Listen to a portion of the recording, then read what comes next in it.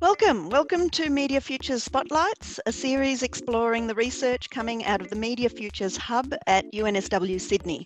I'm Dr. Tanya Dreyer, I'm your host for today, and I'm speaking to you from the unceded lands of the Wadi Wadi people on Dharawal country, in what is now called Wollongong, Australia. And here on the pod, we acknowledge and pay our respects to elders past and present, and we express our solidarity with the movements for Black and First Nations lives. My guest today is Simon Taylor, a higher degree researcher in the Media Futures Hub and a research associate at the Allens Hub for Law and Technology, and they're both at UNSW. We're going to talk about Simon's work at the Allens Hub and also as part of an international collaboration on histories of AI.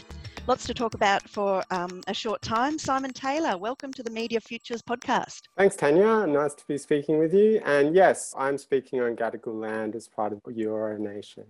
Great, thanks, Simon. And yeah, it's really great to have this opportunity to chat a little about your work. So to start off, for a little further introduction, what are you working on right now? What are the projects? So these two projects that I thought I'd send through to talk about today, they're two different kinds of communities that my research engages with. As a researcher broadly in AI, but also sensing, imaging and biometrics, you need to collaborate and talk to legal scholars, but also historians, infrastructure studies, digital sociologists. So the two groups I'm going to talk about really put me in context and contact with these people and building up kind of terms and glossaries and shared ways of speaking and researching on this really complex area of study. Brilliant. We might start with the histories of AI collaboration. What's the conventional story about the history of AI? I know that's a really big question, but can you give me the quick short version? Yeah, so this community evolved out of a Mellon Sawyer seminar at Cambridge in the UK. It was initially supposed to just be a summer school group discussing the histories of AI, which can be as diverse as it's located in the history of science and with the Department of English Literature. So it crosses both technical analysis or socio-cultural analysis of systems and distance functions and where they evolved and emerged from, numbering, counting, calculation, but also the term artificial intelligence itself, how it is a metonym, which means it's a term that generates all sorts of associations like Wall Street or 9/11.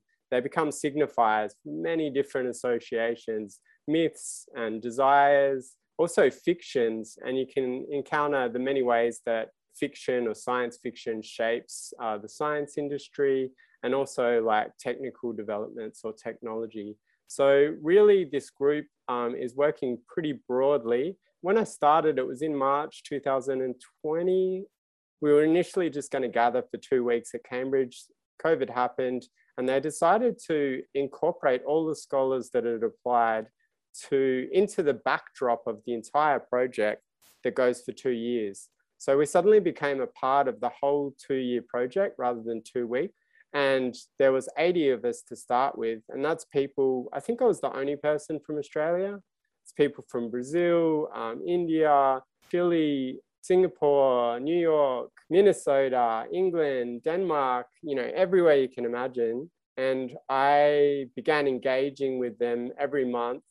For me, it was like 1 or 2 in the morning. I would get up and sit with this community for 2 or 3 hours on different presentations, different research methods, different forms of analysis, different histories. It was a challenge to get up at that time and try and speak and think, but it also really drove my research in tremendous ways across the last 2 years.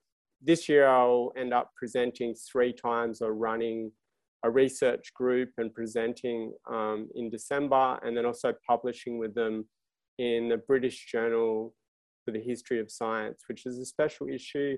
And there's only 15 of us selected to publish in that, and I'm lucky to be one of them. Great. Hey, that's quite a pivot from a 2-week project to a 2-year project. That's one of the more serious pandemic pivots that I've heard about. And look, it sounds like the most amazing international collaboration.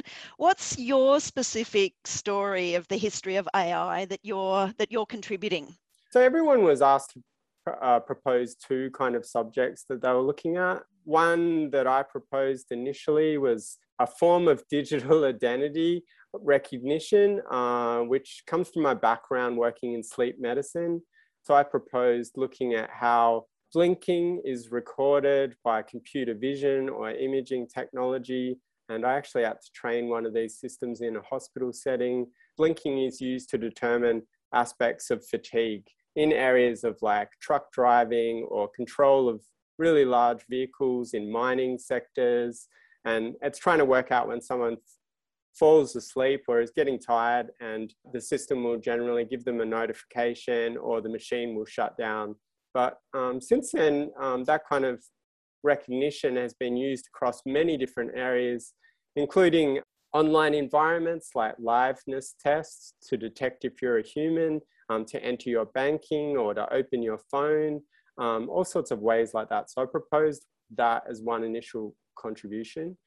And the second one was that I discovered in my research on biometrics a particular mathematical function called the Mahalanobis distance function. Now, I'd never really heard of it or encountered it, but I started seeing it everywhere. And I wondered what it was and where it emerged from and why it became so ubiquitous.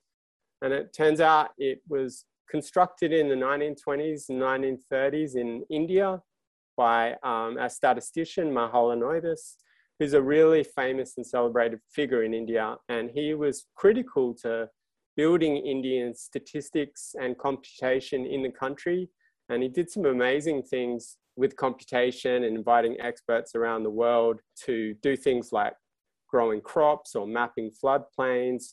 But he also did a lot of early work on population demographics and classification of individuals.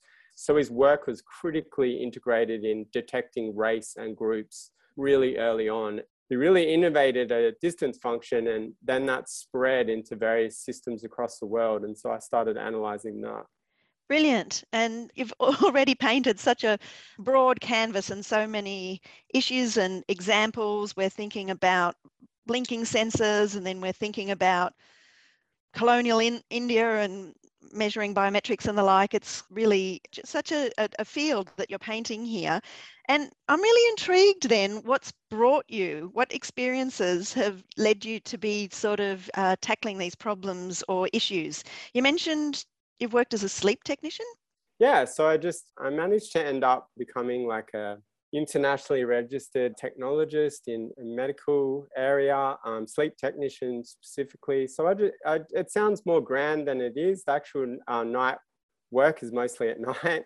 And I worked in many different hospitals in Adelaide and Melbourne. And basically you would get people and you would attach a bunch of sensors to them: EEG, muscle sensors, eye sensors, oxygen sensors, all these different things. You would film them with infrared vision. And the majority of people that I studied were for things like sleep apnea or insomnia and narcolepsy, but there was also a percentage that were research projects. And so I had to work with people with post-traumatic stress disorder, motor neurone disease, and also people who worked in shift work or mining industries for fatigue.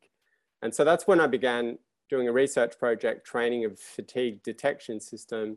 And I started seeing the broader implications on workers in risky environments, but also automated machines and robotics. And that really kind of opened my mind up to the arenas that these kind of technologies were going to engage with society and with people. And at that point, I decided to make a risky kind of career change. It drew me out of night shift, which was great, and out of the scientific realm. But then it plunged me into a PhD where I had to kind of build up on my knowledge again on these histories and the diverse social, legal implications of technology. And that has been really worthwhile in the end. Difficult, but really worthwhile. And I'm almost at the end of that journey. Well, at the end of a PhD journey, in the beginning of another one, at least. Always the way.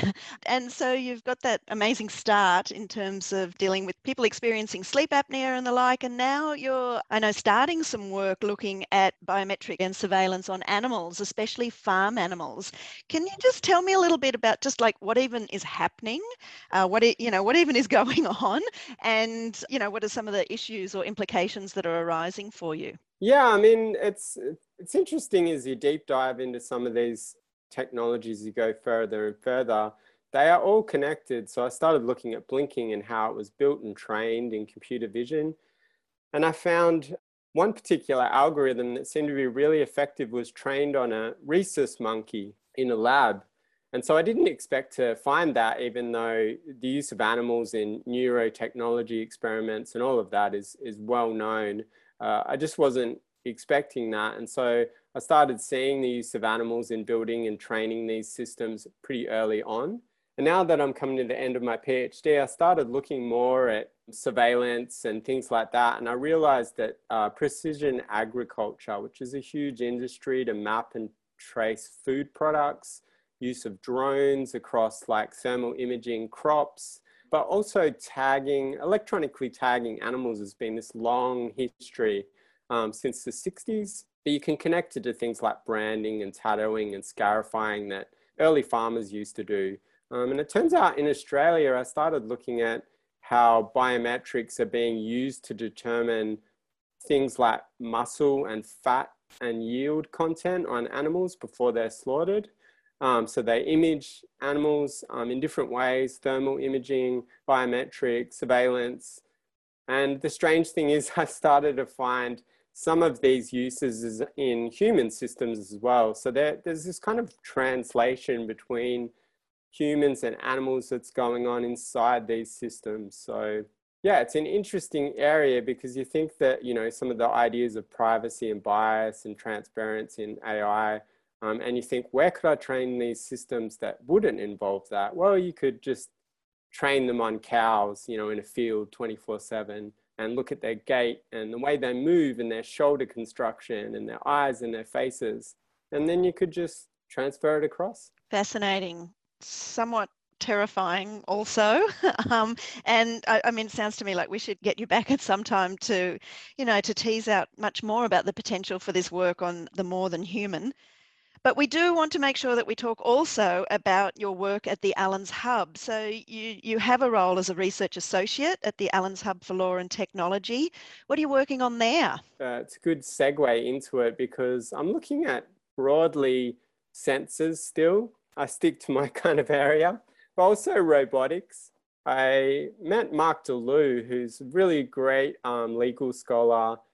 He's actually in Princeton at the moment at the Institute for Advanced Study. And he works in an area of mainly biolegality, but also something that he calls hybrid life or liminal law. And that's kind of looking at neurotechnology or AI or sensors and the changes to the human and how this impacts law and the distinction between people, things, objects, action, attribution. And so we wrote an article called Guidance Systems, looking at how law kind of is meant to guide the kind of impacts in robotics and sensors. And then since he's been to Princeton, I'm taking over the second part of the project. I'm looking at what philosopher of technology Peter Asare calls predictability in practice and in principle. So how systems are designed to be predictable in principle, so in test beds, prototyping, etc., and how they actually work in practice and what that means for people in diverse areas like disability or dementia, how robotics or different kind of assistance systems can work, but also how they kind of gather data from these people and where that goes and where that's used. And also the kind of functional connections between how much agency should these systems have, or how much control, meaningful control should they have over action, and how much should be deferred again to human supervision or human direction. And so what I've decided to do, I was going to present at AI Leap, which is a conference at ANU, and I was really excited about that in December, but it got deferred till next year. So I quickly switched to kind of having dialogues with social roboticists like Dr. Naoko Abe, who's really amazing at the Sydney Institute for Robotics. And so I went and did a small experiment with her with a robot, and she filmed me interacting with the robot. And basically we carried a little kind of pool noodle up and down this warehouse. And we're supposed to collaborate together to move these items from one end to the other. But the robot was programmed to be unpredictable in different ways. And it was about my embodied way of working with the robot. So that was a really good experience, an embodied experience of robotics. And I did a short dialogue with her. And then I met Professor Hussein Abbas, who's, I think he's the Deputy Head of School of Engineering at University of New South Wales, Canberra. And he's been building systems for aeroplanes to all sorts of diverse robotics, swarm intelligence. And we met through Michael Richardson Autonomous Discussion Network. And he was really generous to have another dialogue with me, which I engaged questions with him about this idea of designing systems for machines and humans to interact, collaborate, but also kind of how do you work out when to defer to human control or to machine control in split-second environments, risky situations, or even mundane circumstances. Yeah, I can imagine that some might be connections there to your work on autonomous vehicles. But I have to say, I'm so struck by the image of you, the robot, and the pool noodle in the middle. I love the detail, the extremely low-tech detail of the it is of the pool noodle. You've got such, really exciting, but also really diverse collaborations going on there. And I wondered if you wanted to say a little bit more in general about why this sort of interdisciplinary research is needed in this space, alongside legal scholars, lawyers, policy submissions and the like. What does the interdisciplinary bring? These systems, the more that you look into them, even if I choose minute details like a blinking algorithm or a particular mathematical function, the histories you end up in the arenas you end up in, like mining areas underground or, early 1900s India, are so complex and entwined that it's not reasonable for any one person to provide useful claims or useful kind of directions on where these systems should go and how they should be guided and what kind of impacts they're going to have. You have to pretty much work in teams, and you have to be able to talk together.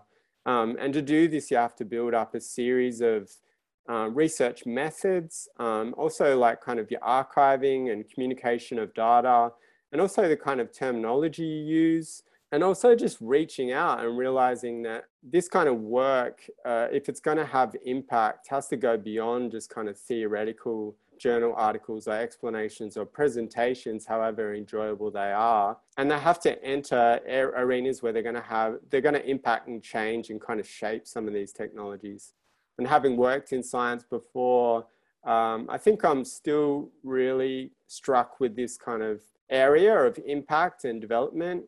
And so I'm becoming more interested in the idea of like standards, regulation and policy. And I've been really lucky at the Allens Hub with people like Mark, but also Lyria Bennett-Moses, just giving me opportunities to see how my evidence building can enter these kind of policy reports, and also start to begin talking to, standard frameworks of engineering and things like explainability of AI or interpretability of AI or justifiability of AI. These kind of ideas, they have to be understood not just by designers or engineers or researchers like myself, but they have to be understood by different groups in society and different individuals. And that's a really big challenge. And I think it's only working in places where you're put in close contact with teams and people with diverse but yet different expertise can that kind of really happen in an impactful way, I guess. Yeah, great. And I'm hearing you there on terminology, and I guess a lot of work that's maybe kind of translating or, cutting across conversations as well as disciplines and the like. I know, for just a final example of the work you're doing right now, I know you're working on a glossary of terms on robotics. Sounds super interesting. How exactly are you building that? What's in there, and why do we need to reconsider the basic concepts that have helped create artificial intelligence? It kind of came again from Peter Saro, philosopher of media and technology, and he was doing an early oral history of robotics where he just interviewed roboticists on their biographies, I guess, how they became interested in the field, what they did, where they learned, and it's really diverse in its in the arenas and in the geographies people came from. And I guess when the conference got cancelled, AI Leap, I thought, what can I do that's simpler and not so isolated by myself? What can I do to embrace that kind of method? And so with Naoko, after our experiment, I quickly asked if she'd be willing to record a dialogue with me, and it would be around terms like proximity of machines to humans, how you determine this, predictability, how the robot that I did the experiment was programmed to be predictable or unpredictable and why that was. And detection, things like how do these systems detect you, or how do you respond to them in real life situations? And that was a great dialogue. She had ended up studying, she's Japanese, but she'd ended up studying her PhD in France with a really famous roboticist called Jean-Paul Lemonde. What he wanted to do was program a more anthropomorphic movement into robots. So he ended up collaborating with her because she had done dance before. And so she knew something called Laban notation, which is a way of like notating dance, kind of like how music is notated, I guess. And so he wanted to see if he could use this form of graphic notation to program robots. It didn't end up working. And it's not really needed, the background for my video was from the movie Fast, Cheap and Out of Control, which is the Errol Morris movie. And it's got interviews there with Rodney Brooks early on. And he worked out that you don't need these robots to move in human ways. They just need to sense each other and be able to react and stop when they're at risk of falling or crashing or running into things or each other. And so he was more interested in non-human forms of movement like scrambling, rolling, these kind of things. And that actually proves to be much more effective rather than trying to have bipedal leg movement. Better to have wheels or multiply articulated kind of scrambling movements. You can see that in the Fukushima disaster in Japan when they try to use robots. Navigating such a complex environment required like really adaptive and nimble movement that you can't really program. So it has to involve sensing and adaptation. And I guess that's where my kind of expertise in sensing kind of intersects with these areas. And so, yeah, I spoke to her, and then I spoke to Hussein Abbas, and I was talking to him, trying to bring out ideas of legality as well. Like, how do we attribute error, and how do we attribute action, and how do we decipher or even define meaningful control in some of these systems? So it's an ongoing work, and I'm hoping to have it up on a website shortly. And then the idea when Mark returns, we would perhaps publish a small glossary, but it's ongoing and it may involve several iterations and interviews. So there's no deadline for it at the moment. It's a way of engaging, again, communities and building up knowledge.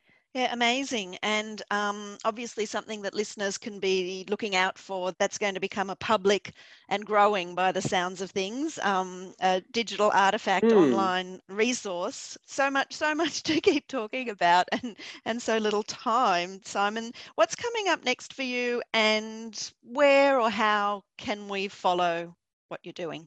So immediately, as far as the Histories of AI group, I will be presenting as part of, it's kind of the final wrap up of their 2-year project. And I have to give a shout out to some of the people there, the people that are running it. Johnny Penn comes to mind, Stephanie Dick, Matthew Jones. They're facilitating it, and they've been really generous in inviting us to present. So I'll be presenting on December 15th. That presentation is forming the special issue for the British journal History of Science, and it's 15 articles from me and 14 other scholars, really amazing people like Aaron Plasik, Michelle Castile, Fernando Delgado, Bruno Moreschi from Sao Paulo.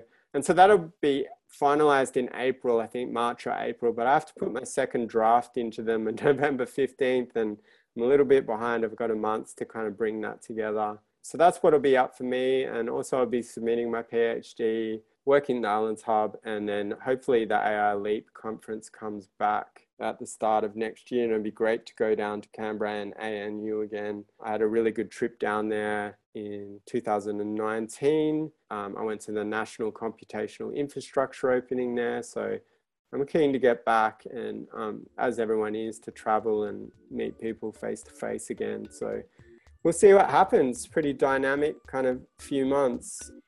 Brilliant, Simon. So much on the boil, and yeah, also in the mix, hoping for when we get to discuss in the flesh again. Yeah, that would be great. Yeah, great. Thank you so much, Simon. It's been really brilliant. Thank you, and thanks both to you and Michael for putting driving the hub. The article on the Mahalanobis distance function you'll be able to read shortly. It's in Science, Technology and Human Values, I believe. And I did that with Kulovo Golson, who's at University of Sydney, and Duncan McJewy-Ra, who's in Newcastle. And so I wanted to acknowledge them and thank them for really giving me context for some of the kind of mapping that I was doing in that article. And also the researchers at Histories of AI. Purnima Pedapati is a person worth looking up. She does work on the Indian Statistical Institute. And Projit Mukherjee, who I mentioned a lot in the article, and he's got a fantastic presentation online called Race by Numbers. So if you're interested in any of that, there's some resources to look at and people to look deeper into. And that's it for this episode of Media Futures Spotlights. For more info about the Media Futures Hub, visit us at www.mediafutureshub.org. And please do rate, review and subscribe. It really does help new listeners find us and spread the word too. Special thanks to our star producer, the very talented Cara Jensen McKinnon, and to our research assistant, the brilliant Bron Miller. This podcast was made possible by funding from the School of the Arts and Media at UNSW, the University of New South Wales. Thanks very much for listening. Stay safe, and we'll be with you again soon.